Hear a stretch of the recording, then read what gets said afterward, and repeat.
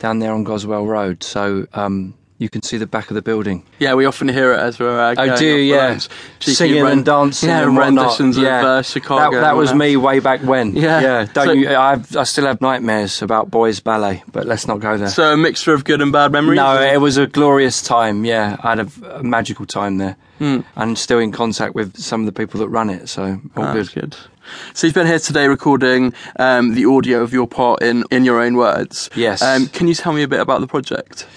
It's a fascinating project looking at various letters throughout history. Some are connected with, I think there's a letter from Winston Churchill, popular people throughout history, from sort of a wide variety of times, and others are very personal accounts of, there's a letter the first one that I read from a guy called Kenneth W. Sharland, and it's his experience in the war, his journey to India, and it was just, I think those personal letters are the ones I think attracted me more. But it's just giving a new life and to these untold stories, really.